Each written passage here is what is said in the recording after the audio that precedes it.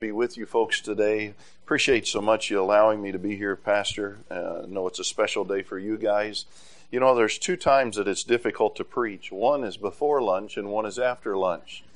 Now, after lunch is because we as Christians on a full stomach like to go off into the land of Nod, as we read about in the scriptures. But when it's before lunch, especially, let me tell you, you're all looking this way. I can see the food from where I'm standing. The great part about that is you know that I won't keep you long. We'll take a part in the wonderful meal that everyone has provided today. If you're visiting today, I want to encourage you. I know you didn't come to hear me speak. You came to be a friend to someone that has invited you. And I want you to come back and visit on another occasion. I don't even know who you are. So if you're visiting today, I encourage you to come back. I've known Brother Nathan for many, many years. As a matter of fact, I came to your house in Knoxville, Tennessee before you guys finished up school and moved up here. And so we've known him for quite a while. And I just thank the Lord for him. If you didn't see anything or notice anything about him this morning, is he has a pastor's heart. There's a lot of preachers that never really connect with their people and develop what I call a pastor's heart. But in the short time I've been here today, and I've known this about him for some time, but to see him interact with you today, he has a genuine care and compassion for you and your families, and that's a real trait to have in a pastor, so I appreciate that. Again, for him to yield the time in the pulpit to me today, I'm honored for that, and I thank the Lord for it. I want to speak to you today from the book of Psalms. If you'll make your way to Psalm 74. Psalm 74, I've read through my Bible many times. I don't say that in a bragging way because, honestly, I could have read it through many more times in my lifetime, but have you ever had a portion of Scripture that you've read before and then suddenly, because of a season of life or something that you're going through, it just literally leaps off the page and it's like God put it in there overnight while you were sleeping? Well, this particular verse that we're going to read this morning is one of those verses to me. And it probably is because of my life's experiences, my wife and I having. You say, what was she singing? That was Spanish if you didn't recognize it. We were in Venezuela, South America for a number of years working. I was a missionary pilot. We started 2 churches in the city of Ciudad Bolivar in Venezuela, but we also worked with another family that lived in the jungle, and we flew the airplane out in the jungle and worked with indigenous groups. And so we had to learn Spanish as a primary language. But in all of that history, of our history, really has developed this verse that we're going to read. It's verse number 20. Let me just go ahead and read it for you because I want you to develop a picture in your mind as well. The verse begins by saying, have respect unto the covenant. But notice the next 2 phrases. For the dark places of the earth are full of the habitations of cruelty. The dark places of the earth are full of the habitations of cruelty. Having lived in a country like Venezuela who was making a turn away from Christianity, more towards socialism, and I believe it ultimately was going to go to communism, and it still could. It's destroyed economically, so I'm not sure what's going to happen in Venezuela now. But living under that type of influence from the government and realizing what happens, you begin to see that you see some dark places in the earth. I'm not talking about places where there's a brownout or a blackout. I'm talking about a place where there's an absence of truth. Understanding that the Bible really is the source of all truth. This is God's Word. That's the great thing about Christianity is we have the very words of God, the words that were God-breathed, they were God-ordained, and they were preserved for us so that you and I can read it today just as if God had written it for us last night. And so I can, with confidence, open this book, and not all of it makes sense to all of us. I mean, I hear some people like Pastor Payne preach sometimes, and I'll go, where did he get that? I do not understand that. Because that part of my understanding is not there, but there's other parts where God meets me right where I am at, and He shows me what He wants me to do for the day. And again, it changes with seasons of life, but when we were in Venezuela, we went into the jungle the first time, my wife and I. We landed on a remote jungle airstrip in a Cessna 185. I'll never forget it because if you'd told me we were going to land there, I would have laughed at you. I mean, it was rough. The grass was about this tall. It was right in the middle of the rainforest. You crossed over the river, you dropped in, and when you drop down below the trees, you realize the airstrip goes just like this. And about halfway up, it levels off and it goes up again. Well, you've got to get that airplane down. You got to touch that tierra firma, firm ground, get it stopped before you get to the tree line on the other end. And I remember when I got out of the airplane, we met the Indians for the first time. The Vernoy family was there. And I met these Indians, and I was intrigued by them. I'm 6'5". The tallest one was about right there. I mean, so I was like, well, this is going to be interesting. Little did I know, all the door frames were made for somebody this size. They weren't made for me. I knocked myself out cold on more than one occasion, not ducking far enough to go through a door frame. But then I met the people, and I'm thinking to myself, these are really nice people. I couldn't communicate with them. Most of them didn't speak Spanish, but I began to notice different things about their culture and their background. And I realized, really for the first time in my life, how an entire tribe can grow up without the influence of Scripture, and what a difference it makes in their traditions and the way that they do things. You know, as a missionary goes into a place like we did, we don't go to change them and make them into Americans.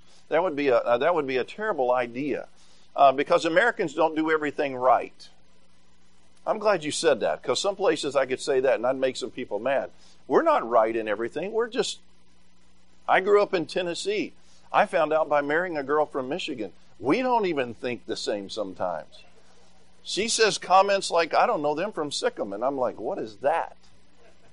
She goes, I said, what is Sikkim? She says, I have no idea. I said, that's what we said to our dogs. I mean, you go through these different things. We were in New Hampshire a couple of weeks ago on a Sunday, and we stayed with a couple that had moved to New Hampshire from Boston. And everything was loud in the house. When they talked, it was at full volume. They weren't mad. That was just the way they are. And so we just joined in, and my throat hurt for 3 days because we'd been yelling at each other for 3 days, all in good love. But the culture is different everywhere you go. But here's the thing I want to bring your attention to. You will go into some places in your life, and honestly, you don't have to go to South America, or you don't have to go to China. You don't have to go to some of the other places that I've even heard mentioned here today.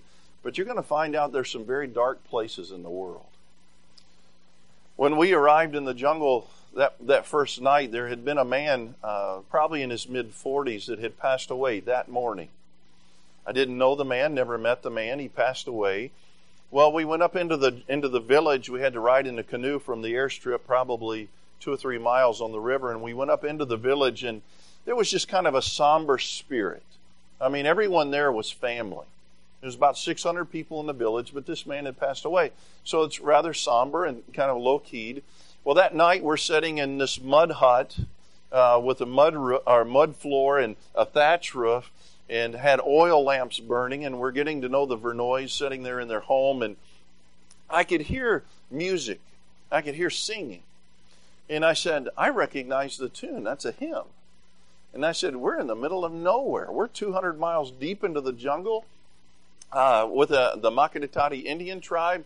I said, how is it they know hymns? He said, well, they only know a few. I said, well, is there church tonight? If there's church, shouldn't we be there? And he said, no, there's no church tonight. I said, then what's going on? He said, well, in their tradition, the way that they've grown up, they've always heard that when a member of the tribe dies, that evening the death angel comes back and will take someone else with him. And I'm thinking to myself, in my American mentality, I'm thinking, well, that's the most absurd thing I've ever heard of. And yet, I grew up in Tennessee. I grew up in a Christian home. I grew up in a Christian school. I was in church every time the doors were open. The only reason I know that not to be truth is because I have the full counsel of the Word of God at my disposal. You know what they were doing? The believers, folks that had trusted Christ as their Lord and Savior in that village, and there were only a handful at the time, they were huddled around a fire in another mud hut with a thatch roof, and they were singing hymns to the top of their lungs, hoping and praying to the God that they had just recently heard about, that He would protect them from the death angel that might come and take them during the night. I could go on and spend the rest of the afternoon talking about stories of folks who grow up with an absence of truth, and how that they live in a place that's not only darkness, but because of the darkness of the environment that they live in, it becomes a habitation of cruelty. Let's bring it back to the States for a moment. I could draw a circle, a 1 mile radius around Solid Rock Baptist Church this morning. And I guarantee you that there's families who are living in darkness. There are families who do not know the truth of the Word of God. There are families that do not know that you can have hope, that you can understand that God sent His Son to die on the cross to pay for our sins. Because of our sins, we're separated from God, but God knew that, and He sent His Son to pay the penalty for our sins on the cross of Calvary. I was looking at the cross just a few moments ago here on the wall, and I was thinking about there was a day when the Lord Jesus Christ, whom we're about to celebrate His birth here in just a few weeks, when He was 33 years of age, was nailed upon a cross, not because He deserved to die, but because you and I deserve to die. I don't know about you, but the Bible says all have sinned and come short of the glory of God. In other words, that means everyone in this room has sinned against God. I've sinned against God. Even though I grew up in a Christian home and a Christian school, I might not have done some of the heinous crimes that other people have done, but in my thoughts and in my mind, I had sinned against God. I had put other things before God. And because of my sin, I'm separated from God, or I was separated from God, and I could not spend eternity in heaven because God could not allow me into heaven because of my sin. But when I realized that Jesus died on the cross, and He did it for me, September the 11th, 1988, I asked God to forgive me of my sins. And I asked the Lord Jesus Christ to be my personal Savior. And since that day, you know what? I no longer fear death. You say, well, do you want to die? I'm like, no, I don't want to die. But I know where I'm going when I do die. We're coming up on the 2-year anniversary of my mom passing away with cancer. You know, in the final days of her death, you know what she talked about? She talked about where she was going. She's going to heaven. She had lived her life for the Lord. She had trusted Jesus Christ as her personal Savior. They refer to it as dying grace. I've never experienced it personally. And I've been around a lot of folks who have taken their last breath. I've held their hands as a pastor in the hospital many, many times. I've held their hands as they've taken their last breath. It's a terrible, terrible place to be as an individual. But when you know that person knows the Lord, and you believe the Scripture when the Bible says to be absent from the body is to be present with the Lord, to know that their soul has passed into the presence of the Lord, and even though they close their eyes in death here on this earth, they open their eyes in the glory of heaven and the abode of heaven in the presence of their Lord and Savior Jesus Christ. Let me tell you, that gives me hope. But I didn't always have that hope until that day I trusted Christ as my Lord and Savior. When I look at this verse and I think about those who are dwelling in darkness, I think about the ones that are living in the neighborhoods that are around this church.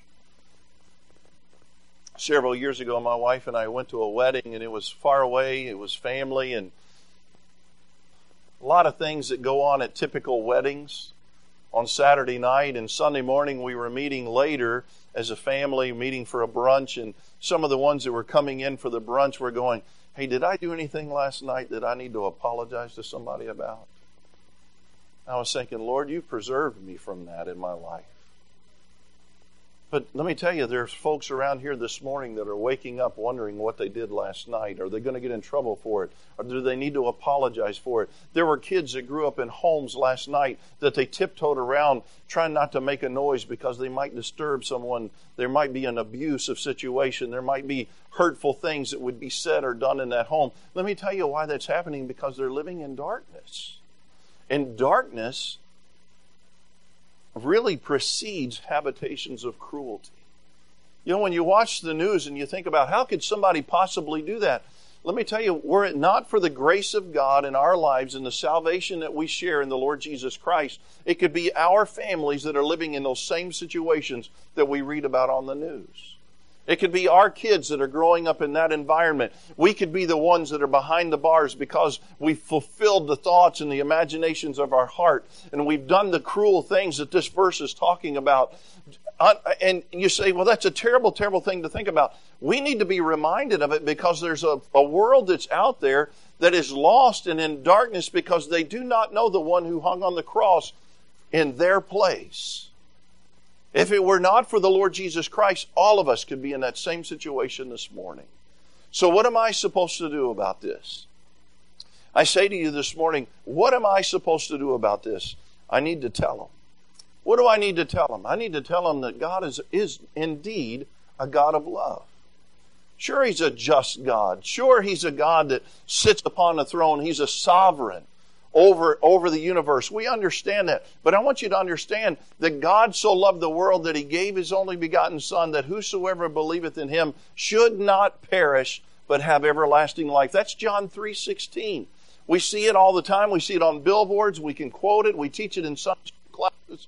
But we need to understand that God is a God of love, and God is a God that has made a way for you and I to experience salvation. He's made a way for you and I to no longer live in darkness, but to live in light. So my responsibility is to teach others that He is a God of love. He is a God that has made a way. He is a God that sent His Son to die on the cross, not because of His sins, but to pay for mine.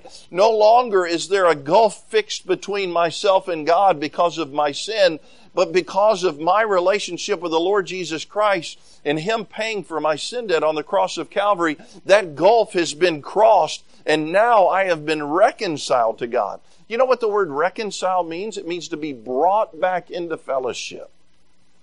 I am reconciled to God. Does that make me perfect? No. In God's eyes, yes, because my sins have been forgiven. But I tell you, I'm still going to mess up from time to time. Someone recently said, I don't go to the church because the church is full of hypocrites. I said, well, amen to that. I said, but what a better place for a hypocrite to go than to church? They said, well, I never thought about that. I said, what are they doing? They're all going there to get help. Just because you get saved and you're reconciled to God doesn't mean you're going to live perfectly.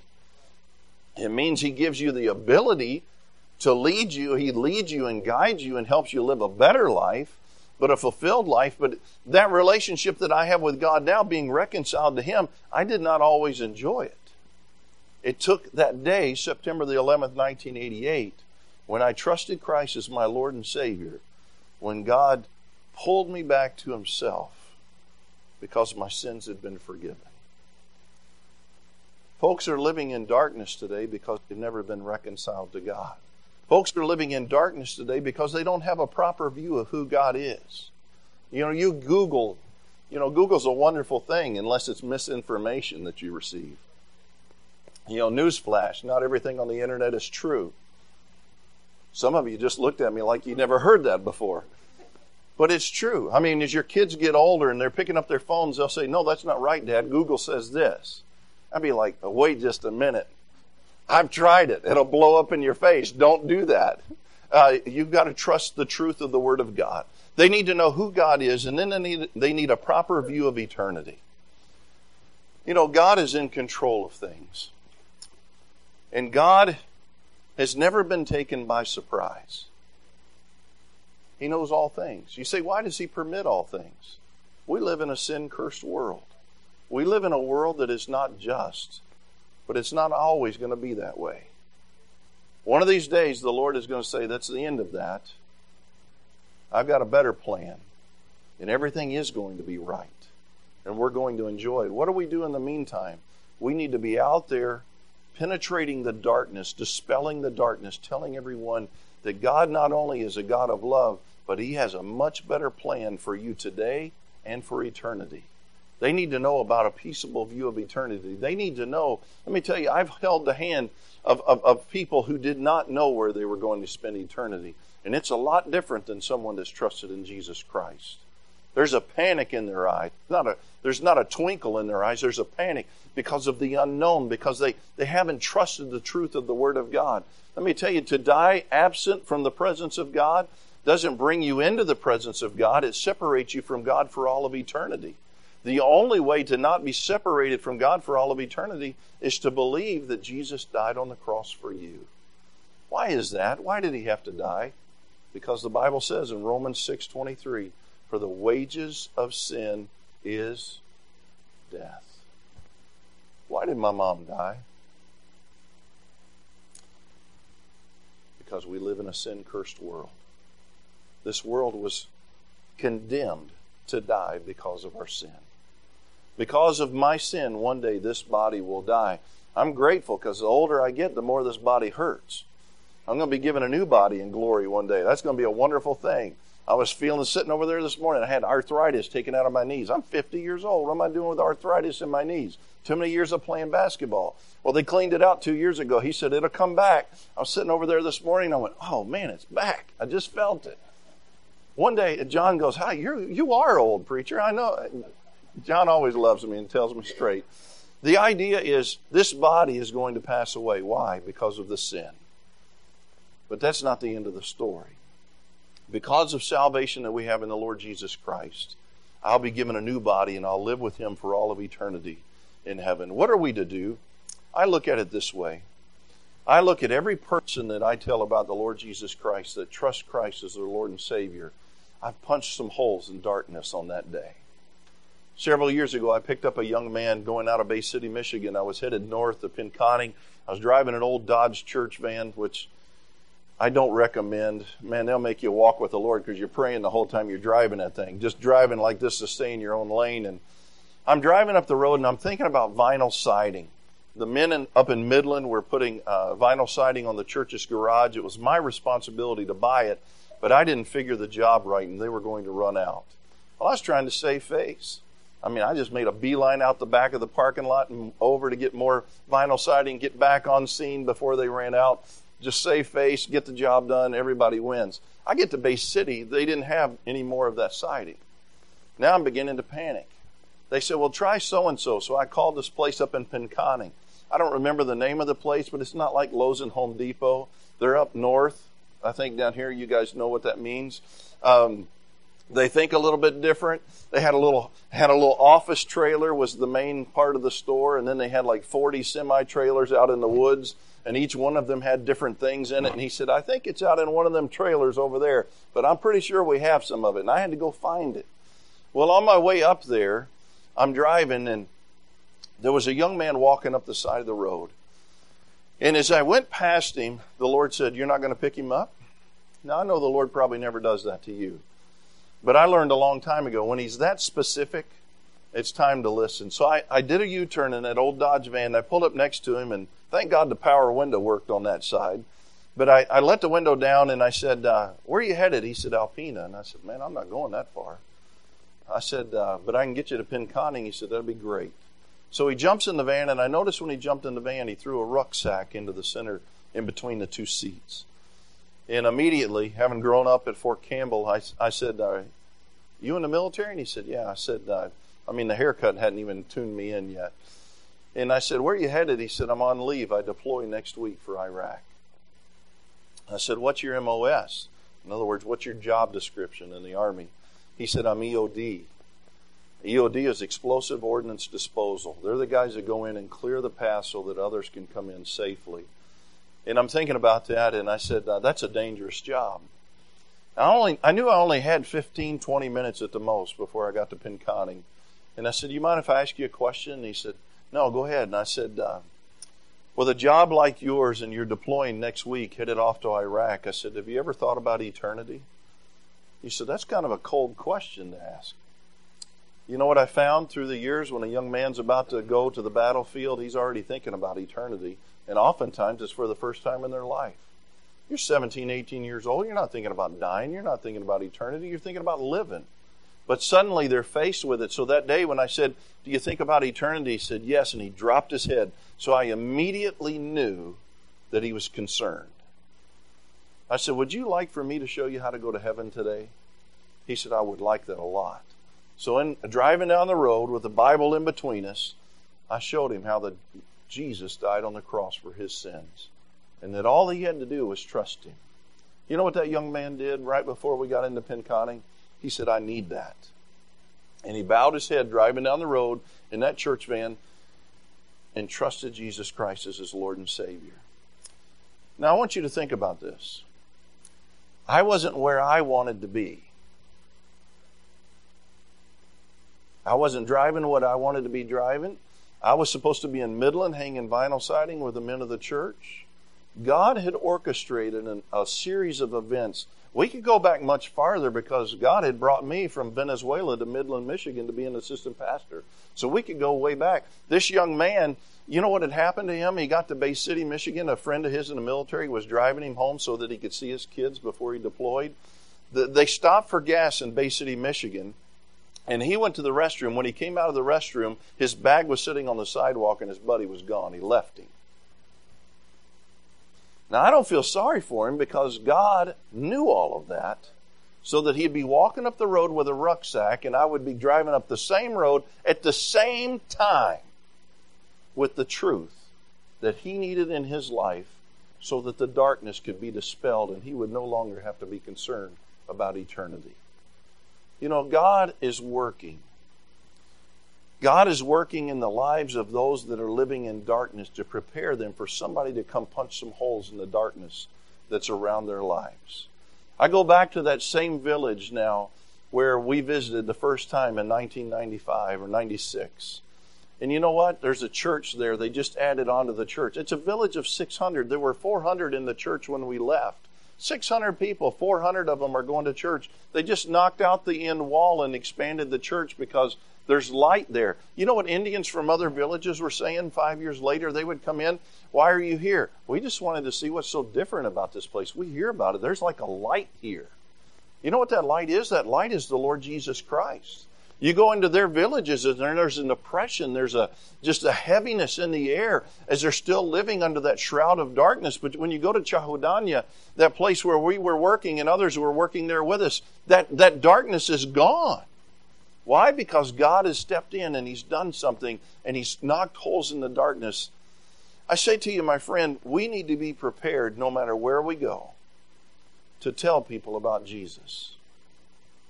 We're not supposed to be condemning them. We're supposed to be shedding light on them. We're not supposed to be talking about them and all the things that they're doing because they're living in darkness. They can't live like a Christian if they're not a Christian. The truth is, there's a lot of Christians that aren't living like Christians that are causing more difficulty for us.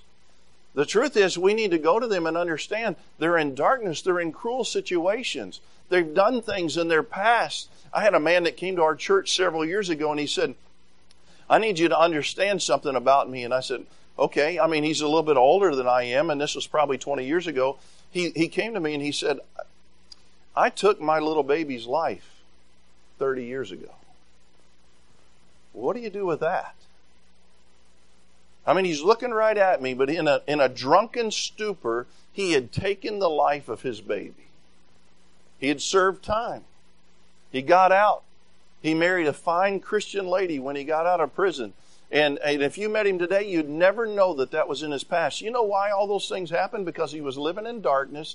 He was living without Christ. And we're capable of anything. You say, well, did you let him in your church? Well, absolutely, I let him in my church. Actually, he was already in the church. I led him to Christ. That's right, I hadn't forgotten that.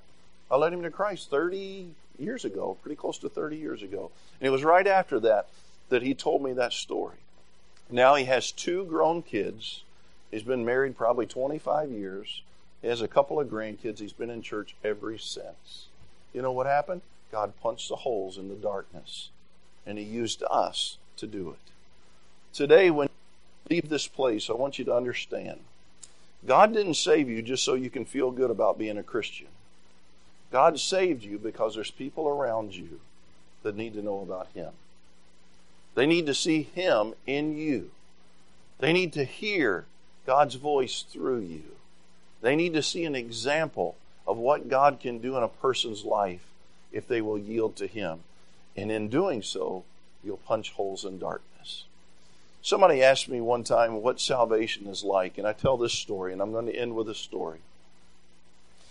When I was 16 years of age, I had a friend. There were 6 kids in his family. He was a year older than me. His name was Chris. He had 2 younger brothers, Dan and Jamie. Dan was probably 12. I was 16. Chris was 17. You know, we had a lot of fun. We had a lot of freedom to do whatever we wanted to do, and because we were good kids and our parents didn't have to worry about us. If they had only known, they would have been a little more worried. But one particular day, we'd been looking at the river. You had to cross the river to go to their house. We decided one day we're going to swim across the river. It was probably a little over a quarter of a mile across the river, but the river moves at 4 miles an hour. We were good swimmers, but we started out across the river. Chris was first, I was second, Dan was behind me. Chris made it to the other side first. I made it to the other side, collapsed on the money bank, and it was then that we realized, hey, the car's back over there. We've got to go back. But then when we turned around, we looked, and Dan was out in the middle of the river, and Dan was struggling. All those thoughts go through your mind. My mom's going to kill me. Dan's mom's going to kill me. If I survive the two moms, the dads will kill us. But we got to get back to Dan. So Chris and I jumped right back in the water and we swam to Dan. We're exhausted when we got to him. Dan could not even swim. He couldn't hold himself up at all.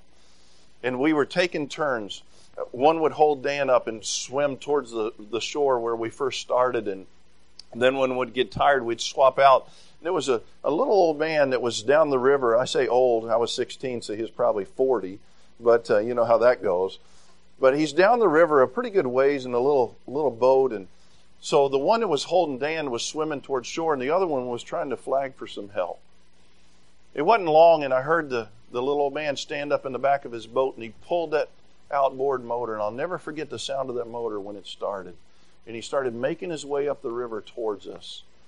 When I think about salvation, this is what I think about. That little old man in that fishing boat pulled up next to us, and he never said a word. When he pulled up next to us, one by one, he reached down, he took our hand, and he pulled us into the safety of the boat.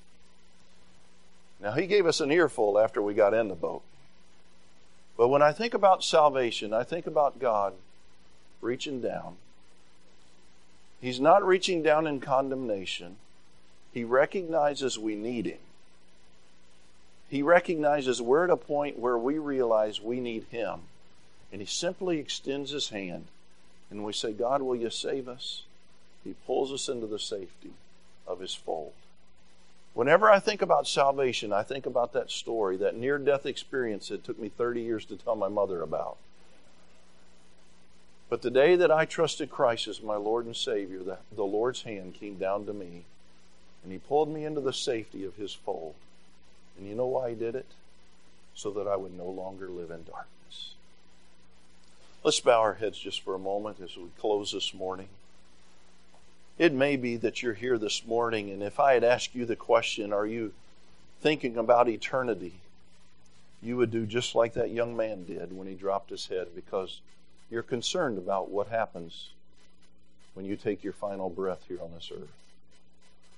You're concerned about whether you'll spend eternity in heaven or not. Well, I'm here today to tell you, my friend, God is reaching down His hand to you, and He's making a way for you to have the same peace and joy that I have in my heart and many others in this room have in their heart today. You say, what is that? You just need to call out to God and say, God, I know I've sinned against you, and I know that you sent your Son to die on the cross for me, and I believe that. I believe it with all of my heart. And I want you to be my Lord and Savior. My friend, if you're here today and you've never done that before, but in your heart this morning, you say, I want to pray that prayer. I want to trust Christ as my Lord and Savior. I want peace. I don't want to live in darkness anymore. I want to live in truth. I want to live in the light. Here's my hand, preacher. No one's looking around. Everyone's head is bowed. Everyone's eyes closed. Eyes are closed. But you say, Pastor, or preacher, this morning I want that in my life. I don't want to fear death. I don't want to fear eternity. I want to know God. Here's my hand. Would you lift your hand and let me see it? No one's looking around. It's just you and I in the privacy here of our own space. You'd say, preacher, I want to know God. Here's my hand. Anywhere in the audience. Maybe you didn't have the courage to raise your hand, but that's indeed who you are today. Then I encourage you to do this. In your heart right now, say, Lord, I've sinned against you. And Lord, I know that you sent your Son to die on the cross. I believe it with all of my heart that He died on the cross to pay for my sins. Lord, I want you to know that I believe that today. And I want you to be my Lord and Savior. This morning, the Bible says that whosoever shall confess with thy mouth the Lord Jesus and believe in thine heart that God has raised Him from the dead shall be saved. It said, whosoever shall call upon